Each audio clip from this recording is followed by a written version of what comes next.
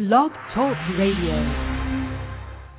Take it easy. Let's talk about sex, baby. Let's talk about you and me. Let's talk about all the good things and the bad things that may be. Let's talk about sex. Come on. Let's talk about sex. Let's talk about sex. Let's talk about sex. Well, it is a brand new year, and I hope that everybody is off to an excellent start. Welcome, welcome, welcome to the Spiwe Show, an idea exchange empowering us to live well, live fully, and live deeply by improving the quality of our personal, professional, and spiritual relationships. Those of you who follow the show may recall that last year on November 20th we did a show called Why Wait for Sex? And it was aimed primarily at single adults. This is the continuation of the theme from that first show, except today we are focused on teens and young adults. Once upon a time, I read a book, excellent book, called Sex and the Soul of a Woman, and I thought it was so good. I said to myself, somebody ought to write a book like this for teens so I can tell my daughters to read it when it's time. Well, I don't know if someone did or not, but I realized that I could be a part of that solution by doing a show that you parents of tweens and teens and young adults could listen to with your kids and use as the basis for discussion, because sometimes it's really difficult to break the ice on this topic. So listen to the show, share it with your son or daughter, because today we're going to talk about some of the more common reasons why kids are having sex. We're going to talk about why not to do it and how to deal with the pressure. Helping me with this topic today is my regular guest, international speaker, author, and coach, Sheila Ford. Sheila has authored several books, including one called Love Letters to Him, 52 poems and essays inspiring intimate relationships with God. I have personally read this book, and I can tell you firsthand that in this book, Sheila's writing is passionate, quite provocative, and powerfully personal. There's some interesting stuff in there about sexual relationships, and you should check it out. Get a copy by clicking on the post for this show at thespiweshow.com or visit Sheila's website, www.loveletterstohim.com. Sheila, welcome to the Spiwe Show. Thank you. Good to be back. It really is. Thank you so much. Now, parents, we recognize that this can be a challenging topic to talk to your kids about, and our hope is that this will be a tool that you can use to jumpstart or complete that conversation with your sons and daughters. And one of the things that, Sheila, you and I just talked about right before the show began was the question of what is the age group when you ought to be thinking and talking to your children about sex? What do you think? Well, I'm sure some people think they're never going to have a conversation. But yes, yes, the previous thoughts were, maybe preteen, tweens, kind of as their hormones are beginning to change.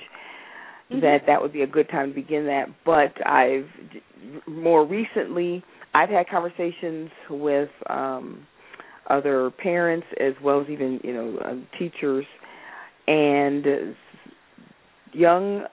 very young children now, sometimes as early as 5 years old when they're, in kindergarten or first grade, they're coming home with questions about, sex or, someone touched someone in class or something someone saw on television, and so not necessarily even something that happened at school, but something that they saw, and then the discussion came about in the classroom.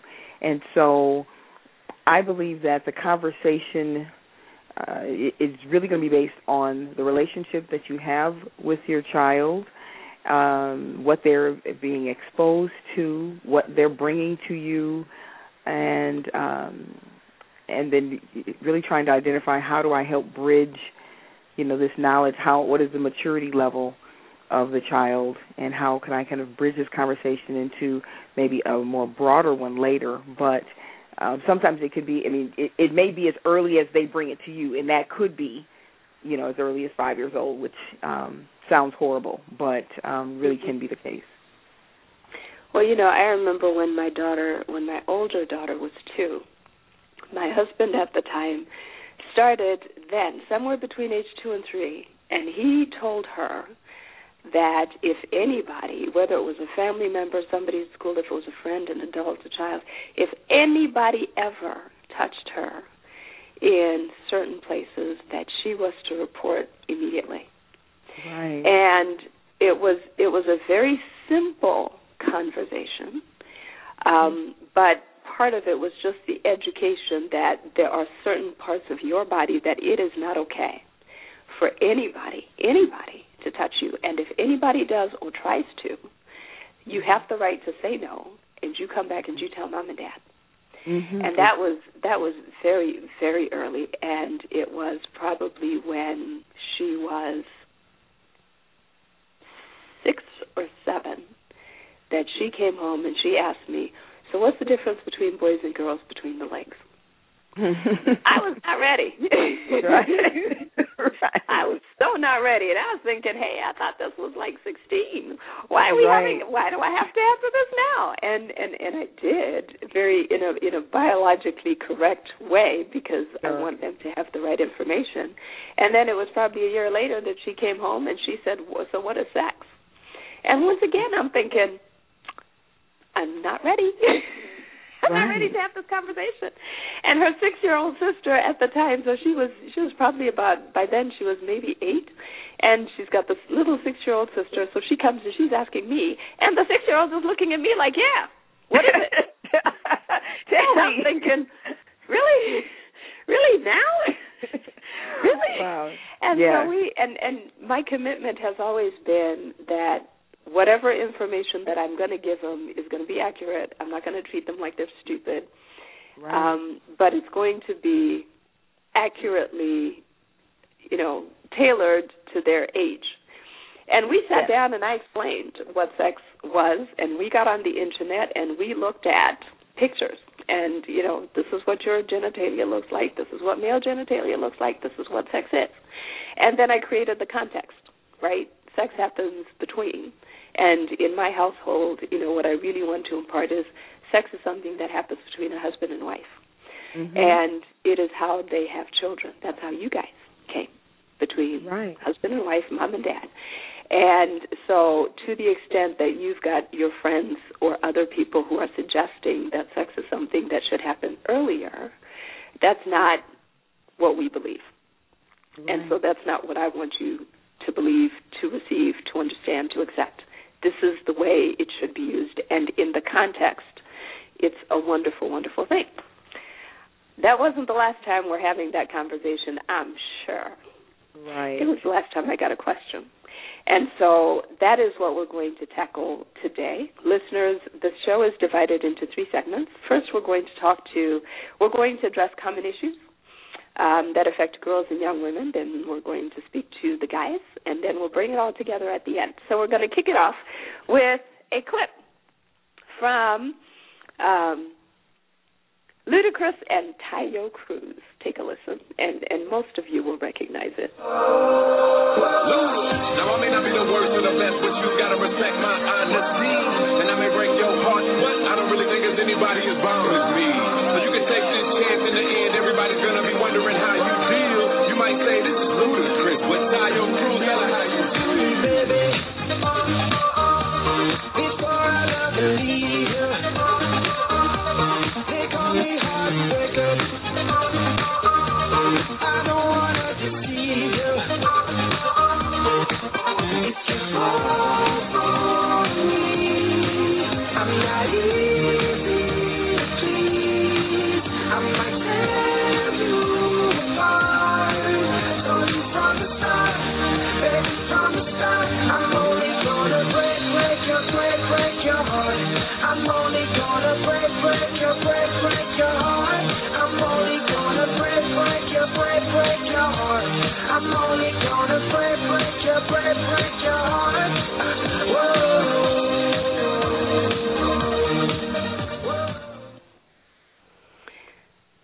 listening to the Spiwe Show, and today we're talking about sex. Why wait for sex? And this show is really aimed at youngsters, young adults, teens, tweens, and those that are even younger.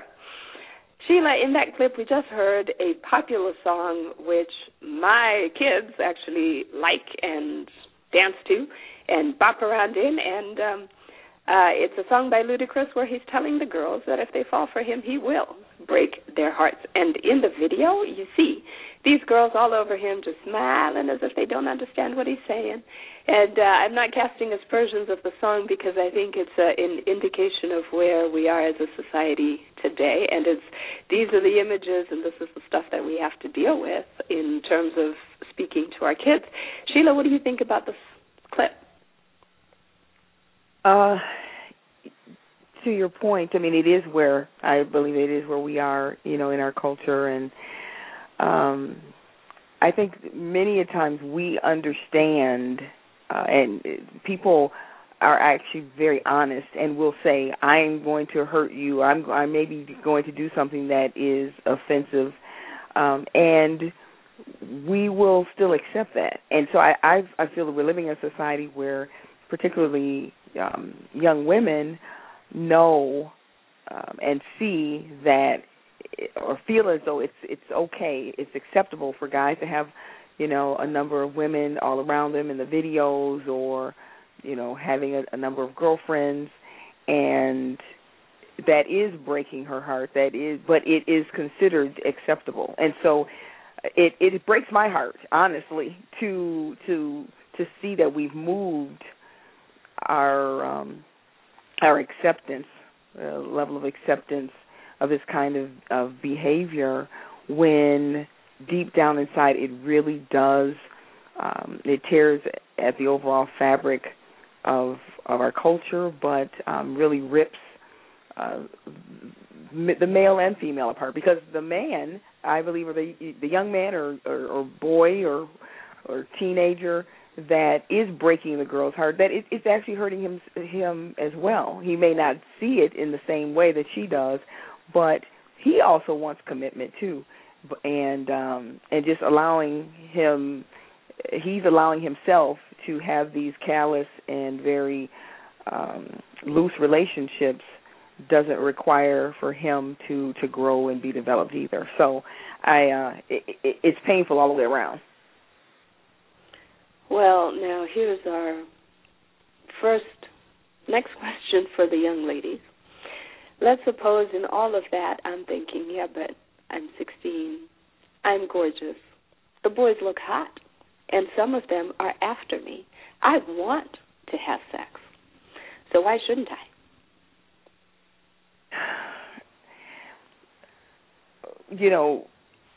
Part of understanding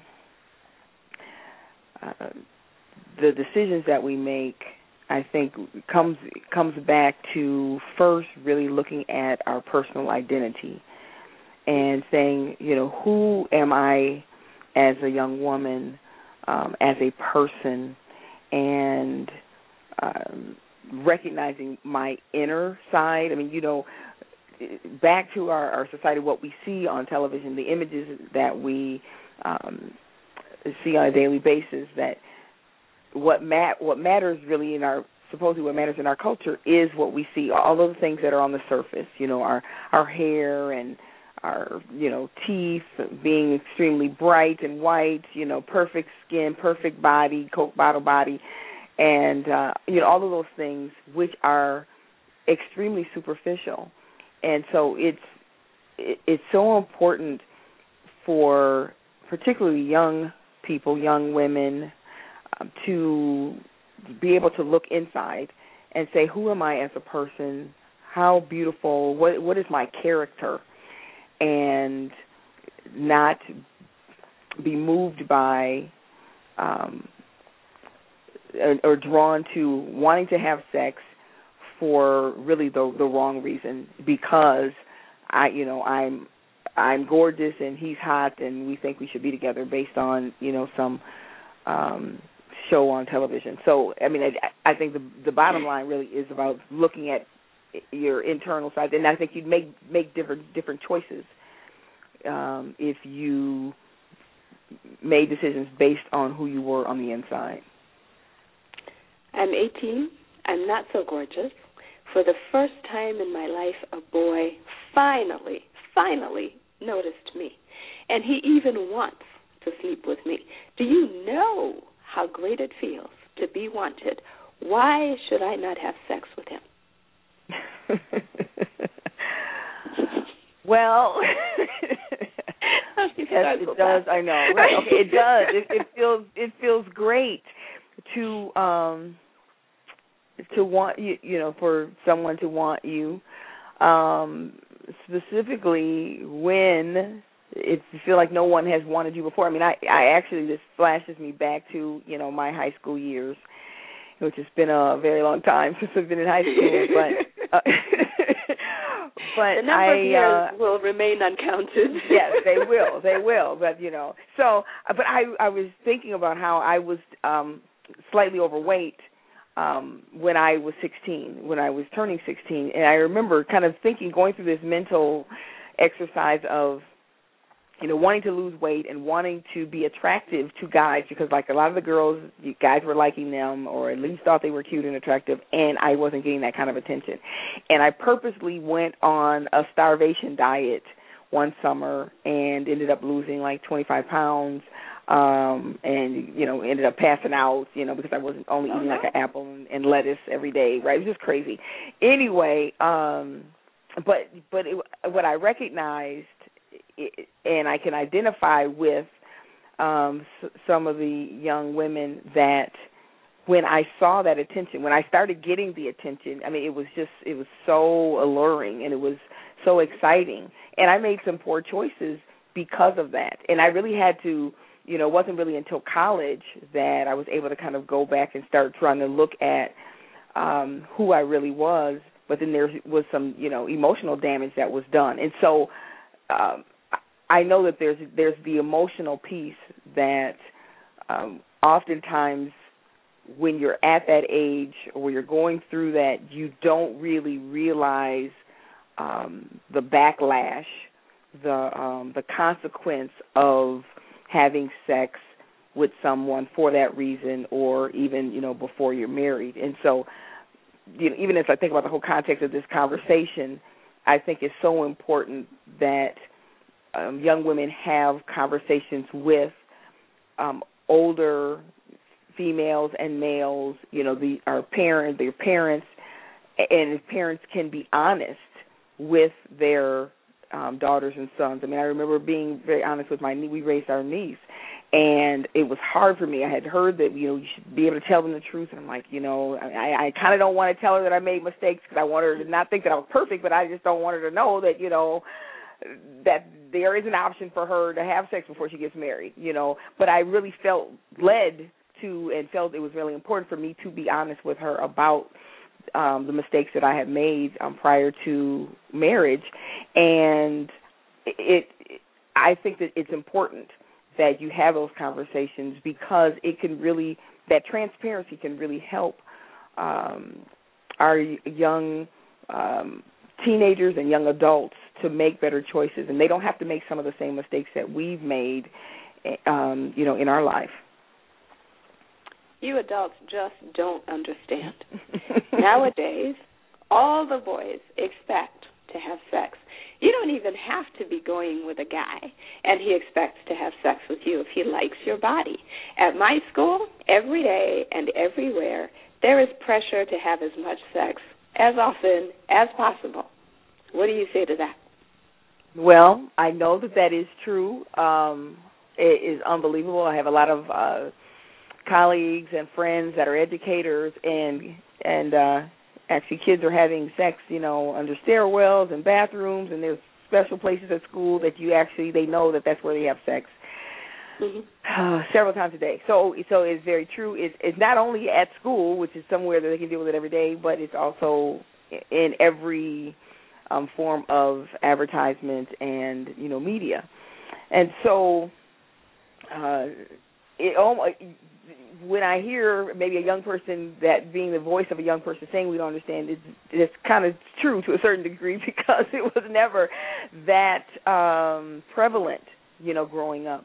But I do understand, because I do see a lot of the pressure, and am in relationships with young people, and hear and see the issues of sex really almost being paramount in terms of decisions that they have to make that in their lives. And so I believe that that just like anything else, you have to make a decision what you're going to be influenced by.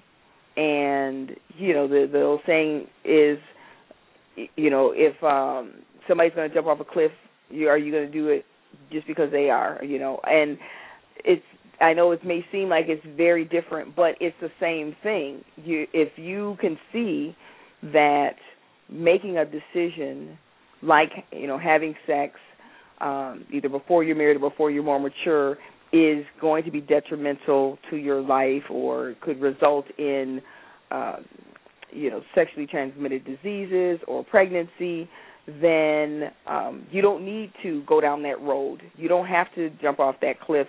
You can let somebody else have already made those mistakes, and you not succumb to that pressure and say, I need to make some other decisions. I need to make better choices for my life, because I have a greater plan. I have a greater hope for what my life is going to look like, and it's not going to include the negative pressure that can come with decisions around kind of premature or sexual activity.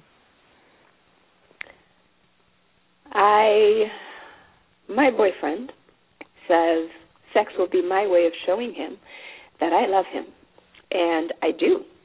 I love him, and I want to show him that. Love, love, love. Yes, yes. Yes, yes. Okay. He lives me. He loves you, right. Okay. And I need to prove that I love him, too. Right. So,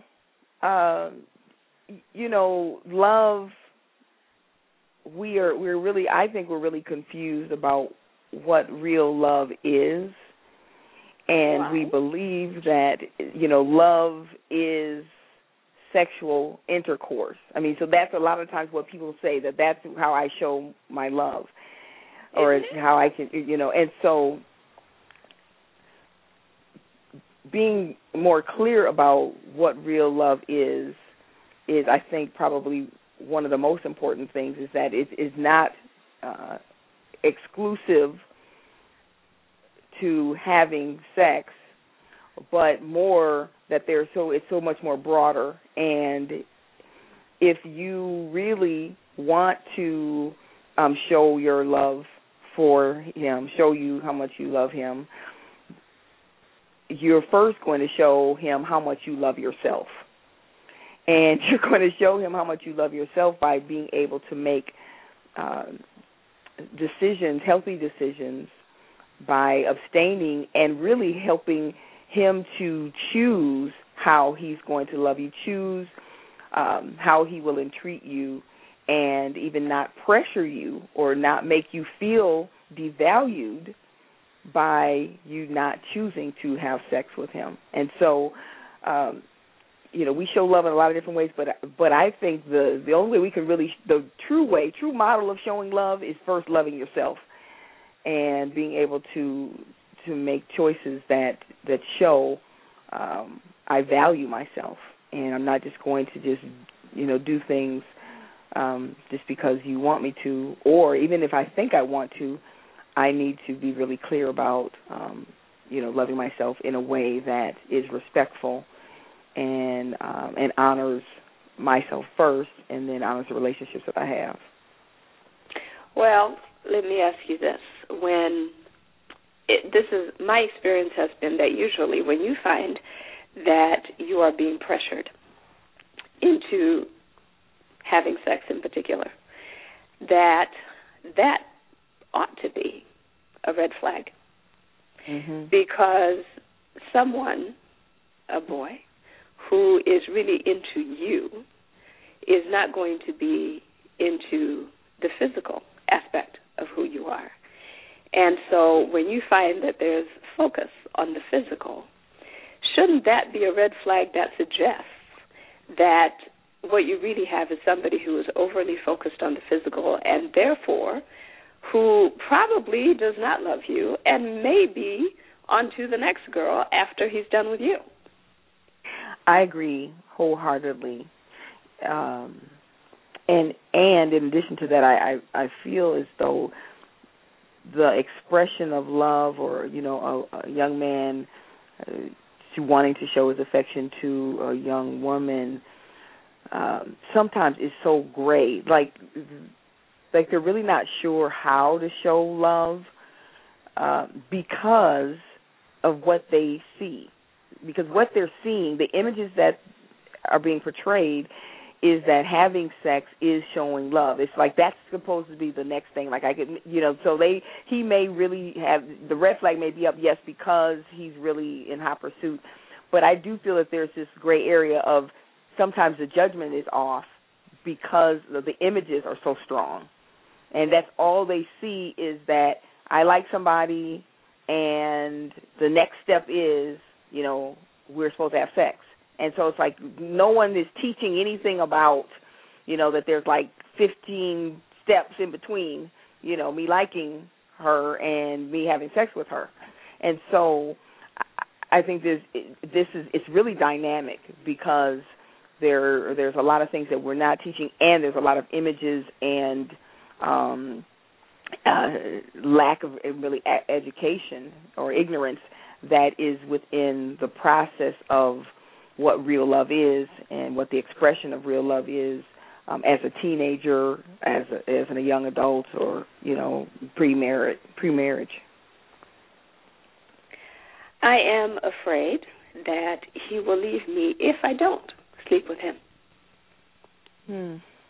Yeah, he probably will. Not the answer I was looking for. Okay, I know. I know, right? He probably will. Okay, right. Okay, then I know. I'm right to be concerned. And I so should the worry thing because is, he said he was going to leave. Yes, and now you're telling me he will. He will. Okay, I mean, obviously no answer is absolute, no scenario is absolute. But the point here is if he only wants to stay with you because, so that he can because you're willing to have sex with him, then you really don't want him. You don't want him just for sex. So if he leaves you, then you should be saying, oh, this is great. Now I can really see that he doesn't really want me. He doesn't value me for who I really am. And even though it's going to be extremely painful because you most likely like him and you're almost maybe even questioning, should I have sex with him because I really do. He's so sweet and kind and he's nice and he says all the all the right things and just when he looks in my eyes, oh my goodness.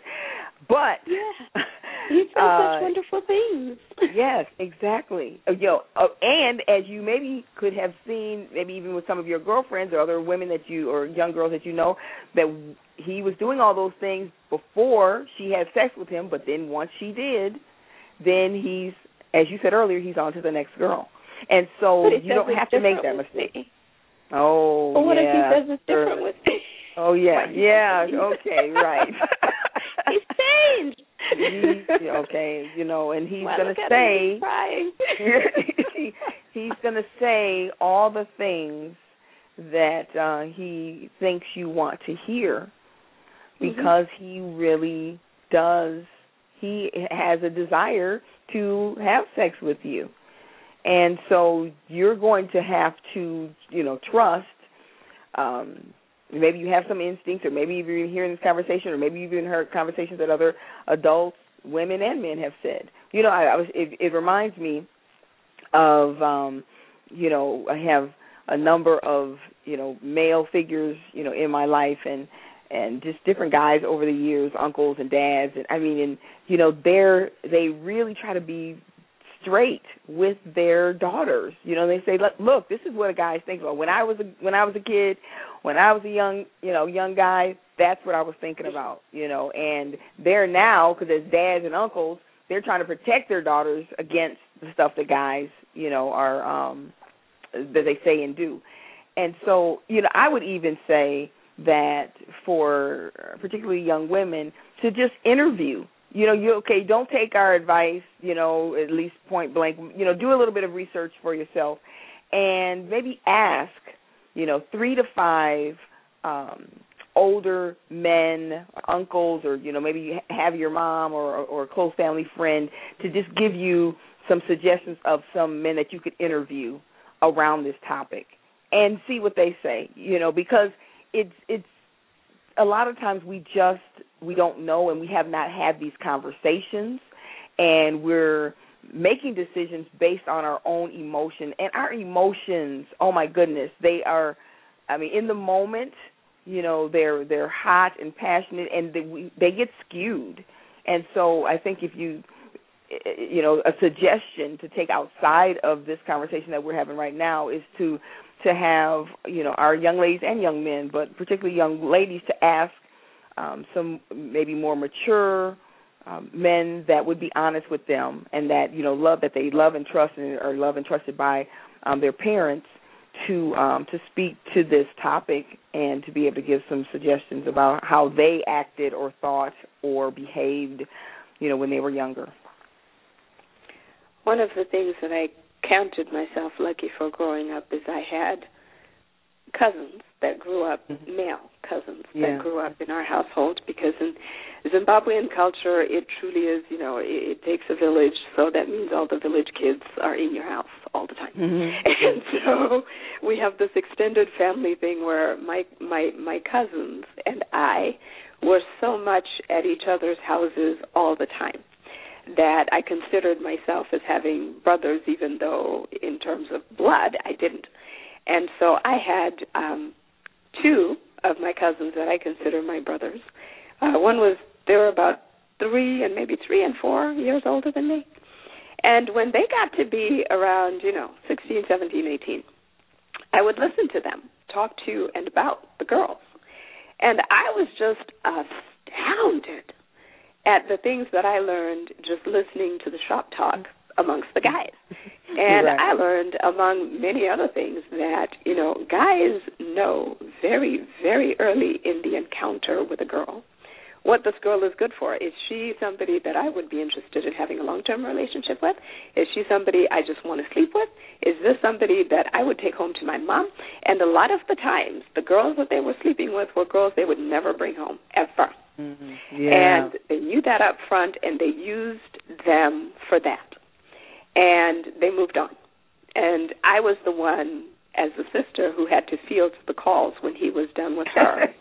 Because she's calling, because she's in love, and he's like, I'm not here. Okay, well, he's not here. Where is he? He went to the store. When's he going to be back? He's going to be back in 30 minutes. 30 minutes on the dot. Bring! Is he back yet? No. He's out with his boys. And on and on and on. And, you know, that was my sort of conspiracy part. But, you know, I really was, my eyes were opened to how guys think about women. And there's nothing like talking to some guys and hearing the back end. In fact, if I can get somebody who's willing to, I think what I'll do is I'll get a guy to come and talk about this from the guy's perspective on the show. And it's just eye-opening. Yeah. So with that, let us listen to our next clip, which is kind of the flip side of the first one that we just heard. Take a listen. Take a chance to recognize this could be yours. I can see just like those guys that choke. Ain't no easy. This goes off on me. The heat coming from the sea. I'm about to blow. I don't think you know. I'm gonna loosen up my button. But you keep running on. Ain't what you wanna be. But I ain't seen nothing. I'm telling you to loosen up my button. But you keep running.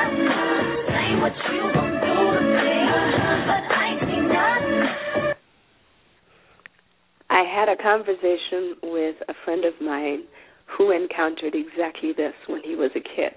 So for those of you who do not recognize that, that was the Pussycat Dolls, and that was a song called Buttons. And what she is saying is, loosen up my buttons, babe.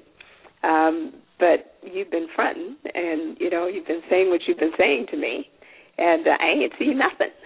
And she's basically encouraging him to, come on with it. You said you could do it. I want to see you do it. Sheila, what do you think? Whoa, yeah. So because it's not just the guys, is what I realized in talking to. I mean, that's the whole thing. Yeah. I mean, just with the whole sexual revolution. I mean, women have really evolved into being more free, sexually, and saying, hey, this is what I want, and you're hearing it in music, you're seeing it, in advertisement as well, and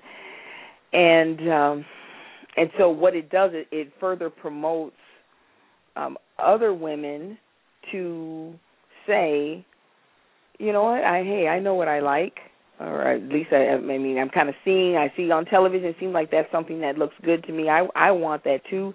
I'm going to be more assertive, aggressive. I'm going to go for it, Yep. And so not knowing, though, the consequence of that. I mean, there's just so many ramifications of that because we're seeing that with our young people, that they are so aggressive. I mean, I have just like my, God kids and kids. I mean, I'm just in the lives of kids.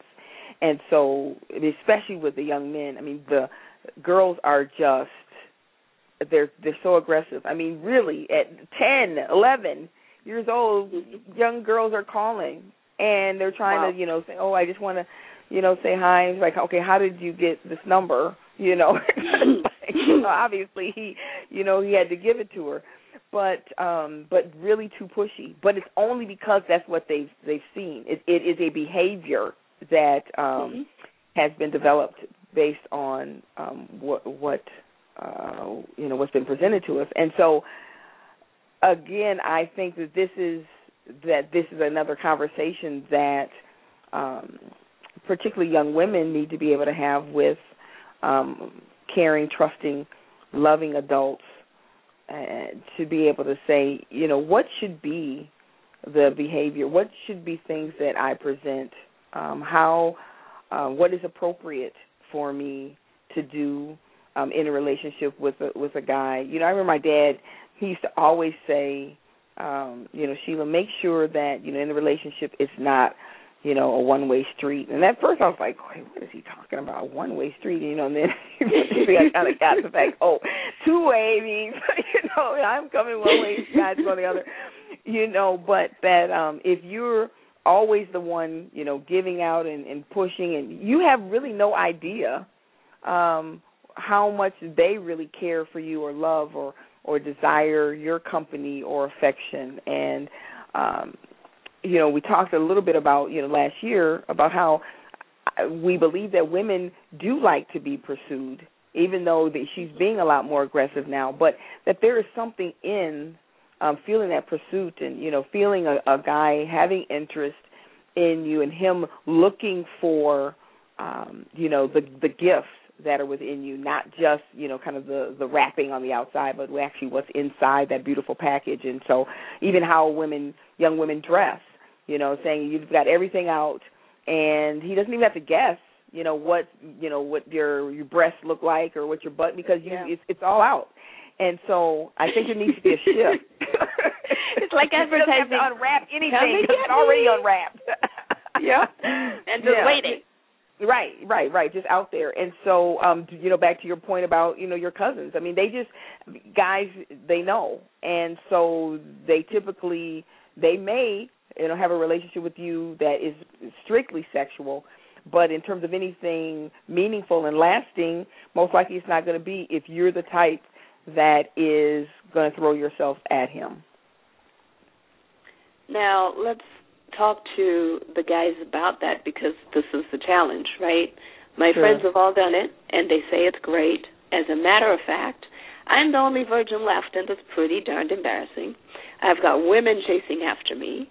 If I resist, my friends will think I'm a punk, I'm a freak, I'm afraid, the women have accused me of being gay if I don't come on to them. I feel the pressure. So what do? How do you resist in that kind of environment? You know, you can. Okay, there's so many things going through my mind right now. Okay, the first thought is that rarely do you hear guys even say to younger guys, it's okay to wait. I mean, I see that in just from the work that I do, with my life manual, the Holy Bible. Other Christian men will tell Christian men it is okay to wait. It doesn't matter what other people are saying, and you cannot be pressured and moved by pleasing people, and that if you give yourself too early or even before you're married, that you're giving yourself away, and you're hurting the potential of the long-term relationship that you have with this woman, and damaging the relationship also that you have with God. And so I'm thinking how unfortunate it is that, guys often don't even say this. Guys will just be like, oh, hey, yeah, man, you see it on television. It's like, oh, yeah, you're getting someone. That's great. You need to, let's make sure that you do. And so. Get that. It is. Got to go get some. Got to go hit it. Right. That shows supposedly in our culture. I mean, that's why I'm saying this conversation, particularly I think to young men, are so counterculture, even more so than women, because it's like it is said and it is okay for guys to have sex. Obviously, we got to be having sex with somebody, So, but it is as damaging to their growth and development, their spiritual entity, as it is with females, for them to have sex before they get married. And, I have always believed, as I continue to mature, you cannot be controlled by other people. People are always going to have their opinion. They just will, and you cannot allow, especially, you can't allow negative opinions to impact you, and that's why I think you have to go and you have to get some positive opinions or people in your life that are going to affirm, behavior that will produce a positive consequence. The other thing that I was thinking of, I remember I had a really good friend of mine that he had a son, and he asked me to just speak to his son. I had really just kind of been, praying about just young people and just being able to encourage them. But, long story short is, I was telling this young man that, his relationships with these young women it's so important that he's making right choices with that, and that if he's having sex with her, he needs to identify or recognize how valuable his sperm is. That you just don't, if you just get down to it, if you know as a young man how valuable you are, you're not just going to just start spewing your sperm all over and you're like, okay, well, maybe I'm wearing a condom, so I'm not really putting it out there. But you are, putting out just the kind of the gift, really, that God has given you to be able to produce, life. And so back to, I think, a really core theme in our conversation is about value and honesty, transparency with our young people. They see everything. They see stuff, sometimes there's stuff that we don't see. And so, when we're hiding things and pretending and not really, being direct with them, we are putting them more at risk, because they're most likely they're going to see it in some way. And so I think it's best for us to be very honest with young men and young women about the value of their the gift that they have within them. It's just a blowjob. it's not even real sex. Oh. So what's the big deal? Okay, right. Okay. So from the male perspective, the thought could be, if you're just going to let her do this, give you a blowjob, obviously you don't care much for her, and there wouldn't be any potential of any relationship with her. And so I guess he could be thinking that there is some, there's pleasure in this, but, and probably, I guess it probably is, but what are supposedly the long-term even effects that can have on you as a young man? When this value piece of, if you can just have some young woman do this to you, and maybe that's all you do, and you're not actually having intercourse, with women, but what is going to be your opinion about women? And I think that, just always getting a blowjob, or even watching porn, or, some of the, a lot of sexual inappropriate things that young men do, that it tears at the fiber of who they are. And so they may think that it really is not a big deal, or it's not really hurting anybody, and, and even though it's hurting that young woman, because she most likely wants so much more than that. But if we're still thinking from the male perspective, how do you, what is going to be your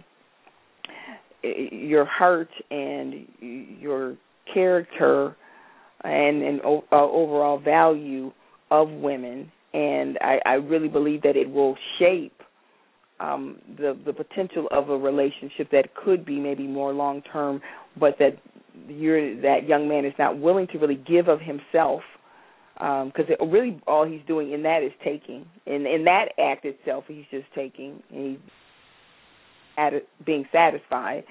But in a marriage is where I really want young people to move towards and to believe that they actually can be, in a relationship long-term with their marriage partner, that they can have levels of intimacy that they can't even imagine. But they can almost get there if they have all of these superficial relationships prior to. Well, what if we're not really planning to even actually have sex? We're just going to kiss and mess around and stuff like that. Lies, and a lot more lies. You don't believe that? Okay, don't believe the hype. Okay, I'm sorry. That could be the initial intention.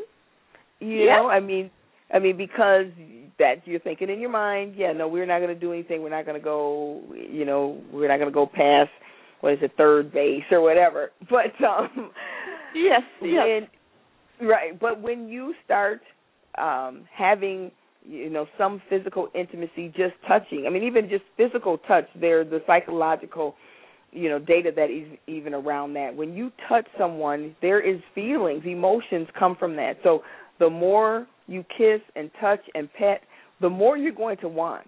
It's not going to be like, oh, I'm going to touch and kiss and pet, and then I'm going to be bored and not want to do this anymore. That is going to escalate. And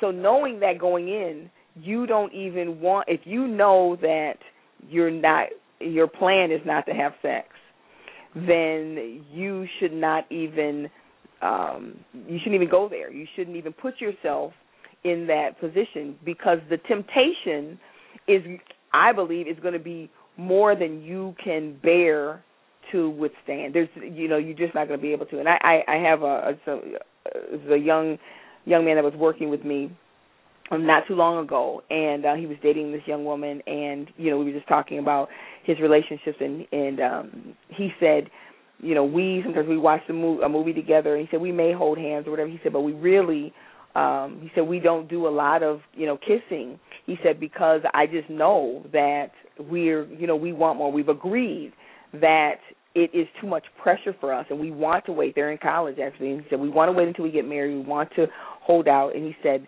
so we try to, do things with other people, but sometimes, of course, we just want to have some quiet time with ourselves.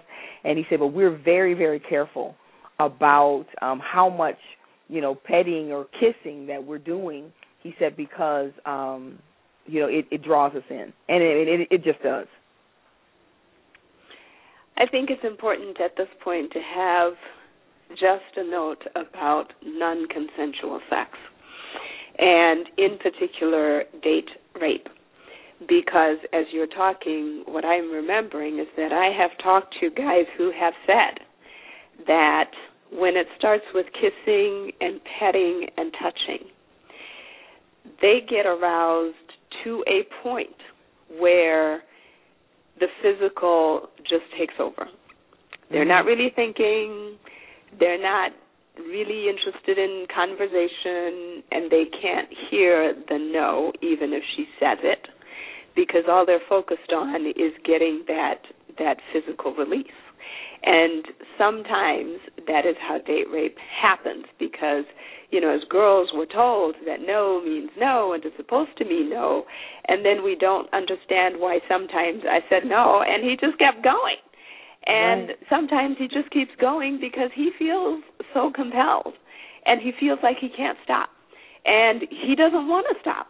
And so part of protecting yourself from situations that get out of control, even if you didn't intend for them to and even if you didn't want them to, is making sure you never take step one, because you don't know what that point is for any given guy, where it's just the point of no return. And, I find when, as men get older and they know themselves better, they're able to identify, and if they already know in their minds that that's not where they want to go, they can nip it in the bud and say, now you're going to the place where you're going to light a fire that you can't put out.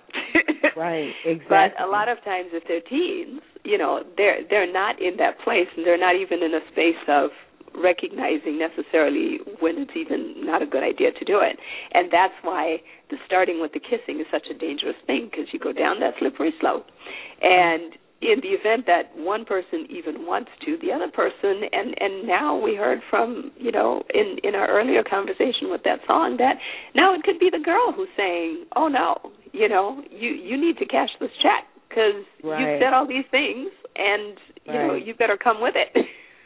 Exactly.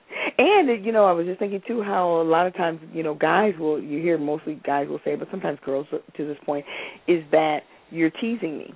You're teasing me. I want it, and all the things you're doing is making me want it more. And now you're saying you don't, and so that sometimes that's how date rape happens.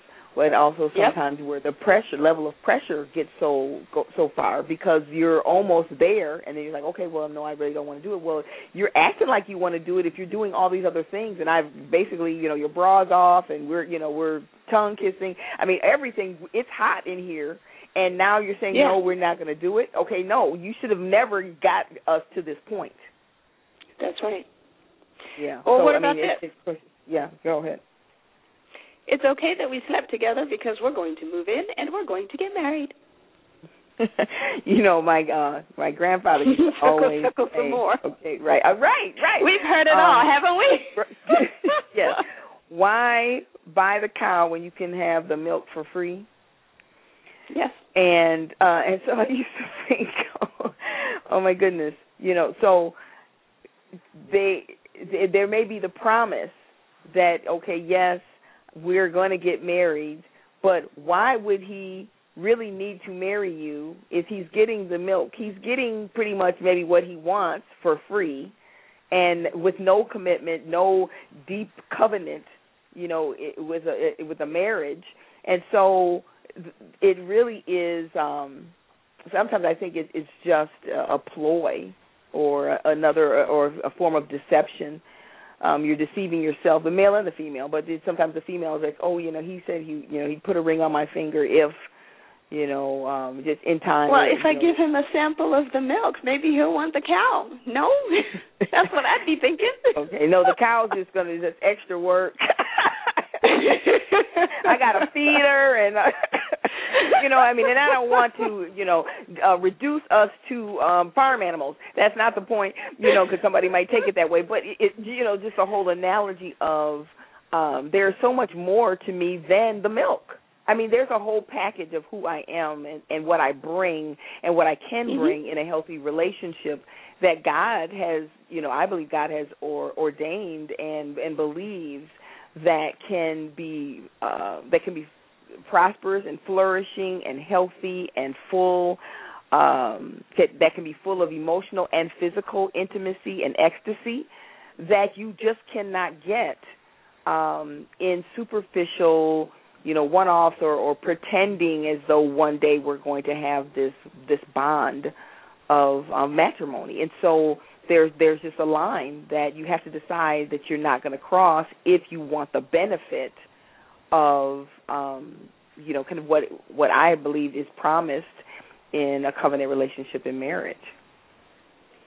All right. Well, with that takes us to our third clip, and this one is called Beep by the Pussycat Dolls. Take a listen. Funny how man only thinks about you got a real big heart, but I'm looking at you. You got real big brains, but I'm looking at you. Girl, it ain't no pain in me looking at you.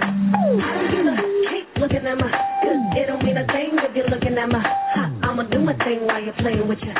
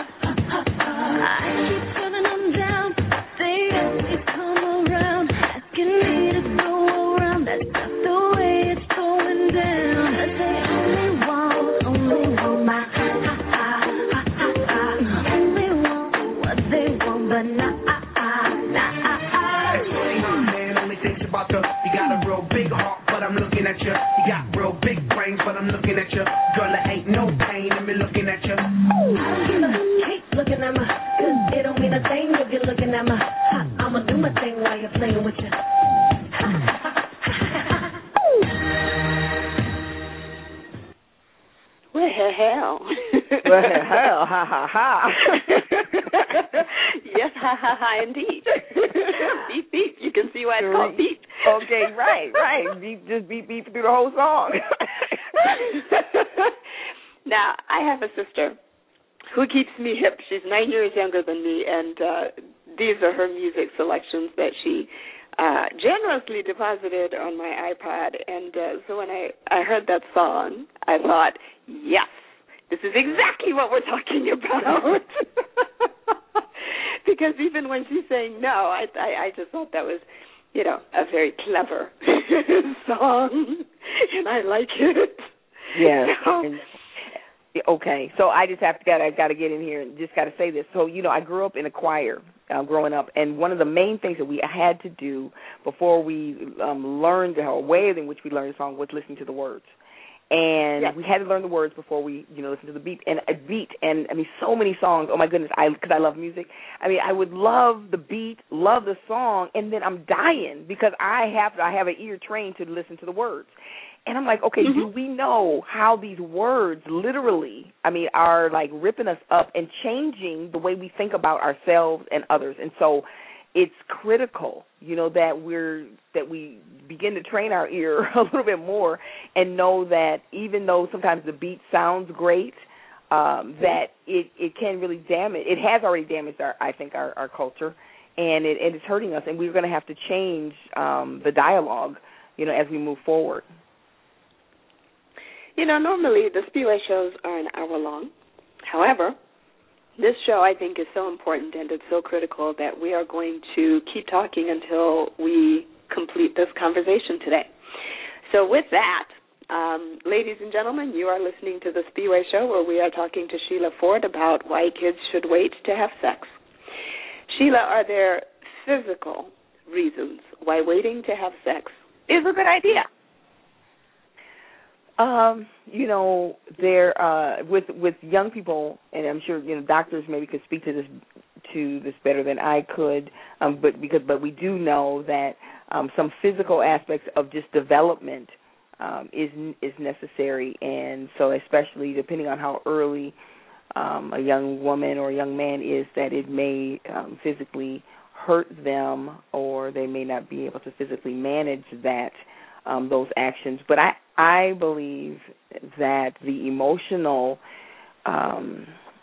damage, is much greater, and oftentimes young people do not have the emotional capacity to handle or process the emotions, because even going through puberty just in itself, without throwing sex into the mix, you're trying to identify or figure out who you are. Your body's going through hormonal changes. You actually feel different. You think, you don't necessarily process the way you will as an adult. I mean, it has been proven. And so there is adding sex to that time frame of your life is adding dynamics, sometimes negative dynamics to who you are and to how you can grow and mature in a very healthy way. Can you speak a little bit about pregnancy and STDs? Well, I'll start with STDs. There's just a number of them that have been common for years, and I guess it really even brings me back to just how we're trying to prepare young people or give them precautions to protect them from STDs very early on, because we know that they're having sex before they before they get married or before they're even 18. And so, I believe that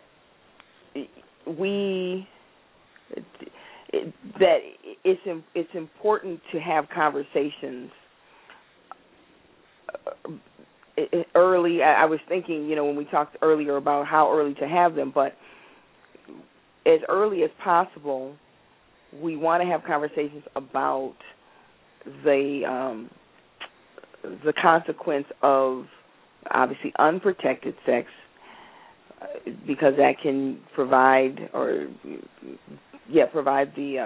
STDs, or it can provide a pregnancy. But it's so much broader than that. But I do feel that has to be part of the conversation, because in many cases young people are still going to have sex even if you advise against it, or some do research and they're talking, they see all the consequences of living all around them, but they still decide that they're going to have unprotected sex and end up resulting with either damaging their body, their physical health, or having a child. And so we need to keep talking. I mean, I think we just have to keep having these conversations, and I think particularly, adults, even if you don't have children, that there are children in your life, there's children that maybe you have built some relationships with, that where we can assist even parents. My nieces and nephews, and their parents welcome, extra support.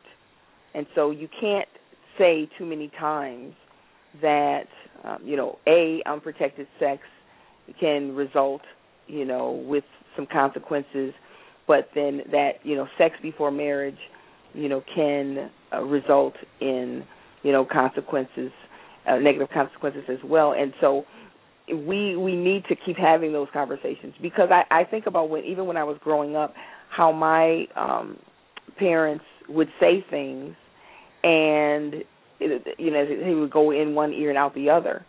But sometimes my uncle or have an aunt or a teacher, someone that would just look me in the eye, and they'd say something that my mom or my dad had said, and I'm like, okay, I've heard this before.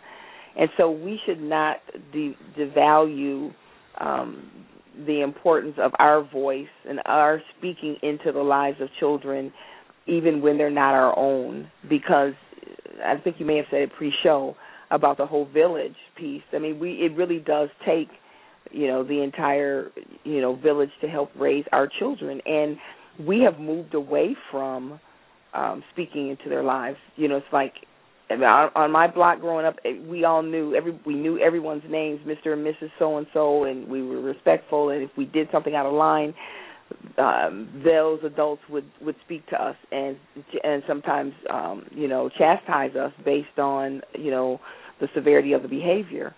And we have lost that in community now, and I feel that our children have suffered because we don't have enough people saying, what you're doing is maybe not okay, or have you considered this, or here are 3 or 4 other people that can affirm you as a beautiful, strong, intelligent young woman, and you don't have to give up your body or, give up your virginity for a man or a young boy to make you valuable, to make you important, that you're already important without opening up your legs. And so I just really believe that there's such a huge importance in just community affirming our young people, and that we can help to shape what kind of the next decade looks like for young adults. And just for those kids who are listening and thinking, what are STDs? Can you tell us what that stands for and give us some examples? Yeah, sure. Sexually transmitted diseases. I've been saying STDs for so long. Yeah. Yes, and there is no laughing. Yes, and so like gonorrhea or syphilis, AIDS, chlamydia. Let's see what else. Mm-hmm. Yeah, and isn't it true, herpes, Sheila, you can get herpes too? Yeah. Okay, go ahead. And some of them you can never get rid of. You can just manage once you have them. Right. Exactly. And so that's a really good point, that you can get some, and you may say, oh well, I'm never gonna have sex again, or I won't have unprotected sex, but I'm just going to do it just this one time because he said he forgot to get a condom, but we're so hot and passionate, we want it so bad, and so we're going to go ahead. But just that one time could result in maybe gonorrhea or something, and then especially for women, young women, the disease often goes undetected. That sometimes they don't even know or don't even realize that you have been infected, and so you could have a lot more long-term issues. Sometimes it results in infertility or issues with some of your female organs, and so there's a lot of consequence that can come from sexually transmitted diseases, and so you want to become more educated about that. And when you have that education, I think it does also help you to make more sound decisions about giving yourself up, and not just about giving yourself up with unprotected sex, but that is one of the aspects of decisions that can be made when you know that if it's unprotected, that you could be highly at risk. Well, now, to the kids and the listeners, Sheila reads a life manual. And in case you're wondering what that is, a life manual is the instruction book that comes with your body, your mind, and your soul. And oftentimes, if you are reading a life manual, it's probably because your parents have raised you in an environment where you were encouraged to read one.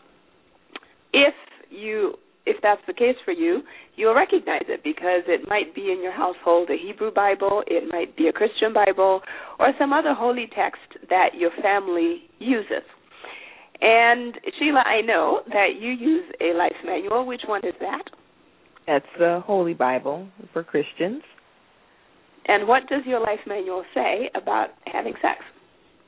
Yeah, so it says that sexual intercourse is to be held between a man and a woman in marriage. So you should be married to actually have intercourse, and that anything outside of that would be considered, fornication or considered a sin. And or, for instance, or if a husband and wife were married and then they cheated on their spouse, that's considered adultery. So that's sex outside of that marriage, and that particularly for people that are not married, having sex can result in a consequence, a negative consequence in their life. And so we don't know oftentimes what that looks like. It could be STDs, or it could be a lot of the emotional frustration that comes, baggage, scars that are tied to sex outside of the bonds of matrimony. And so, but in a nutshell, it's saying that having sex before marriage is considered to be a sin and will have a consequence in some way if you do.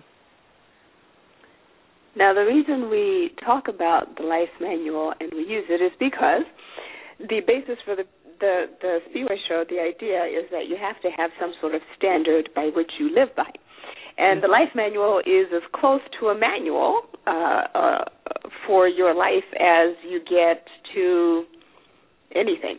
And it does sound, though, Sheila, like when essentially God in the life manual is trying to get us not to have sex before marriage, I would suggest to you, and there would be some of the listeners who would suggest, that actually it sounds like God is just trying to make sure I don't have any fun. So what's up with that?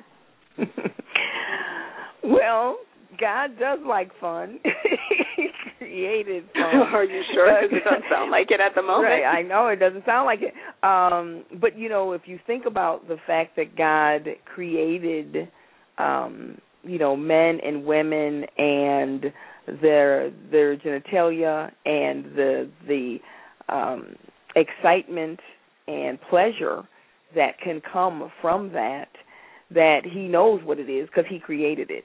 And so one of the things when you're talking about the importance of the life manual, and I always say that the life manual, my Bible, provides a governing entity for me. So it helps to kind of bring barriers, soft barriers for me to make decisions.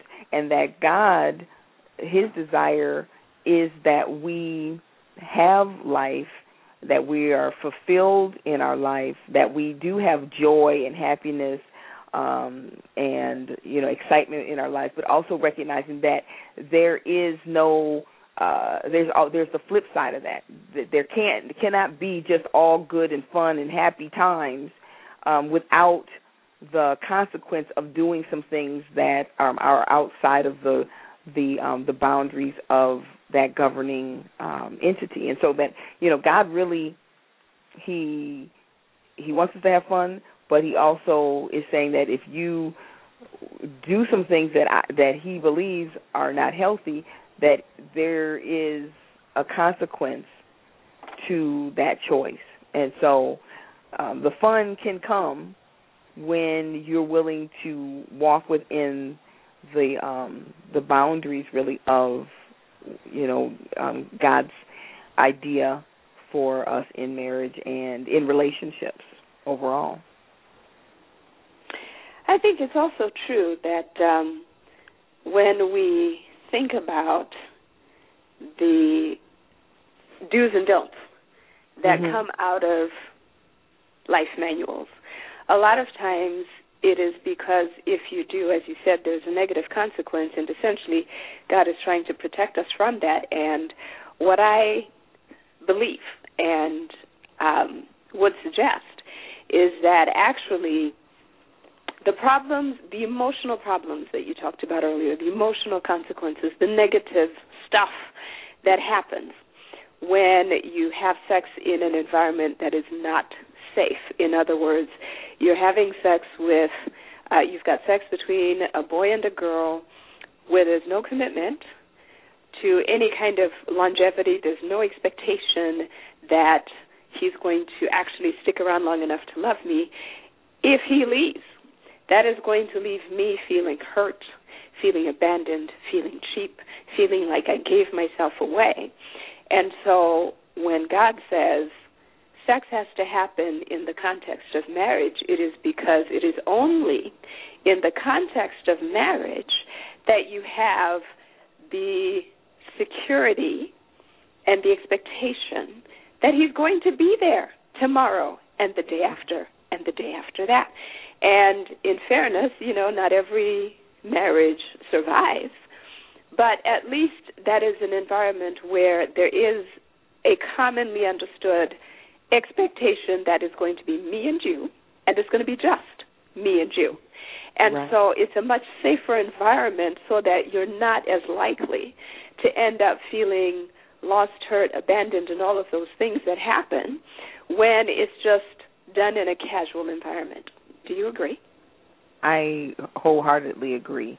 And when you're raising another point, recently you've probably seen where they're now having this thing called the open marriages.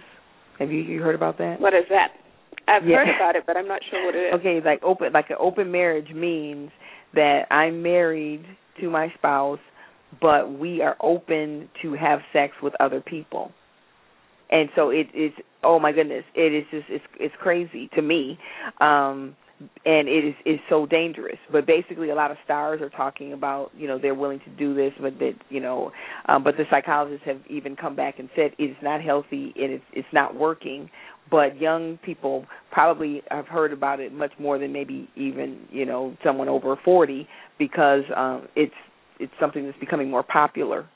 That you have the supposed commitment of a relationship with your spouse, but you want to maybe have sex with somebody else just because you may get bored with the person that you are with. And here again, to me, it's just another lie or deception that kind of behavior is going to produce the safety and joy and commitment in a relationship. It just can't. And so, so many different things come up around sexual activity, and it's important that we get back to the basis of, a man and a woman loving each other, being committed, and not even allowing other outside forces to tweak or change what is going on in their bedroom. Because the other thought I was thinking is how, sometimes maybe how a husband and a wife, their relationship gets skewed is because they're looking at what somebody else is doing on television or porn or what somebody else said that they did, and that maybe that works for them. But the husband and wife really needs to look at what works for themselves. And making sure, what is God saying, and how we can be fulfilled with each other. How can we bless and satisfy one another? And so, I just believe that young people can really get confused because there's so many different aspects of what a healthy relationship is, but that we really do need some kind of governing body, and God can help us to do that. And we need to try. We need to give that a try. We're so willing to try all these other things. But we're not willing, But we're not willing to try, what God is saying. What do you say to all the guys and girls out there who say, "Well, gee, maybe it's too late for me because I already had sex"? It's never too late. It's never too late. We talked about this before. That you actually can renew your virginity. That you can start over. You can abstain. You can just decide today, that you want to make a choice to value. I seem to have lost. Pardon? I am going to conclude with is that to all of those out there who've already had sex, that there is it's never too late to stop. And it's never too late to decide that you are going to abstain and that you are going to treat yourself with a greater level of respect than you have in the past. And so with that, I would say to all the kids out there, think long and hard about your sexuality and work hard not to give it up. Watch your friends and pay attention, and you will see that for those kids who are having sex, it's not all that it's cracked up to be. You're back. Are you here? No. Yes, I can hear you. I asked you a question, and I thought maybe I lost you. No. Okay, no. Yes. Okay. So, it just blanked out maybe just for a second. So, what I wanted to tag on to what you were saying, I just wanted to say I think it's important that kids really protect. I was kind of thinking protect the gates of their life. So protecting their eye gate. What they're looking at, their ear gate, what they hear, their heart, their spirit, to know what are the things that they're receiving into themselves. And then when they start being really conscious of that, it will help them to make more conscious decisions about how much they value themselves. And that really, they can begin to recognize that sexual intercourse really is a gift. And you don't just give your gift to anyone, and you will be less likely to just throw it around and or let someone pressure you into stealing the gift from you because you value it more than anything. What final suggestions do you have for all those kids out there struggling with their hormones and trying to stay out of trouble? Yes. So really kind of related to what I was just thinking. So really television, music, conversations, really, guarding those.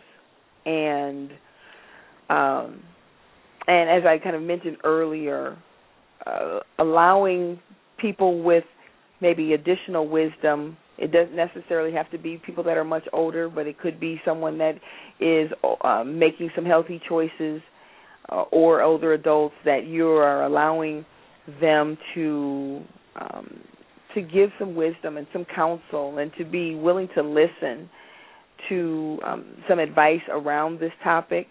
And so not just going on what you think, but giving other people opportunities to be able to speak into your life and to encourage you, because you trust them and you believe that they want to help you to grow and to develop into the young woman and young man that you've been purposed to be. And so I think those things can be invaluable for life. Well, that brings us to the end of this very important show. Sheila, thank you so much for joining us today.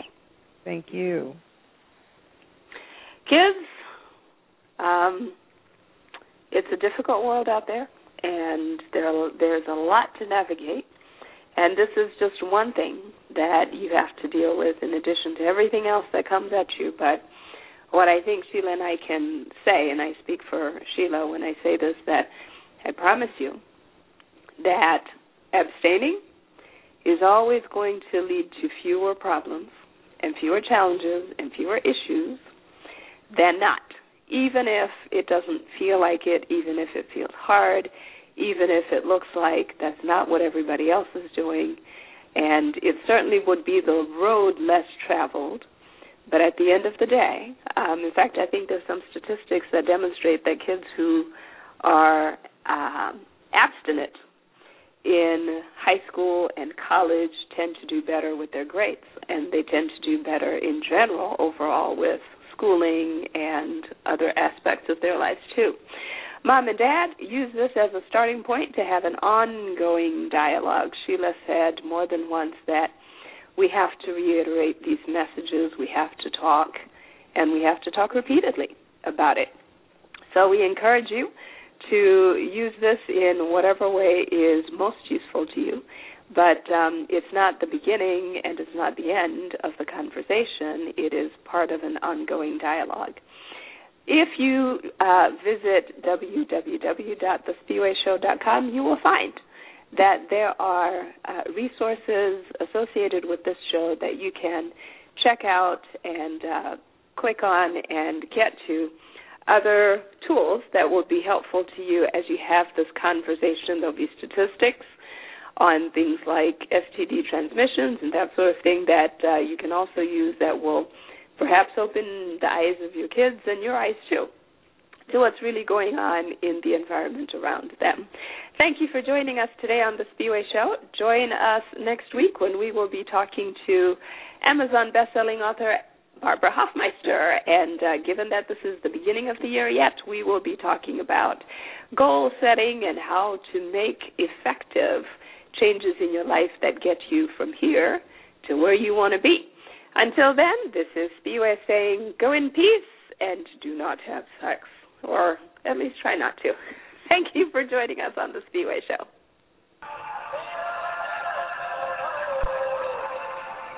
Thank you for joining us on the Spiwe Show. Until next time, live well, live fully, and love deeply.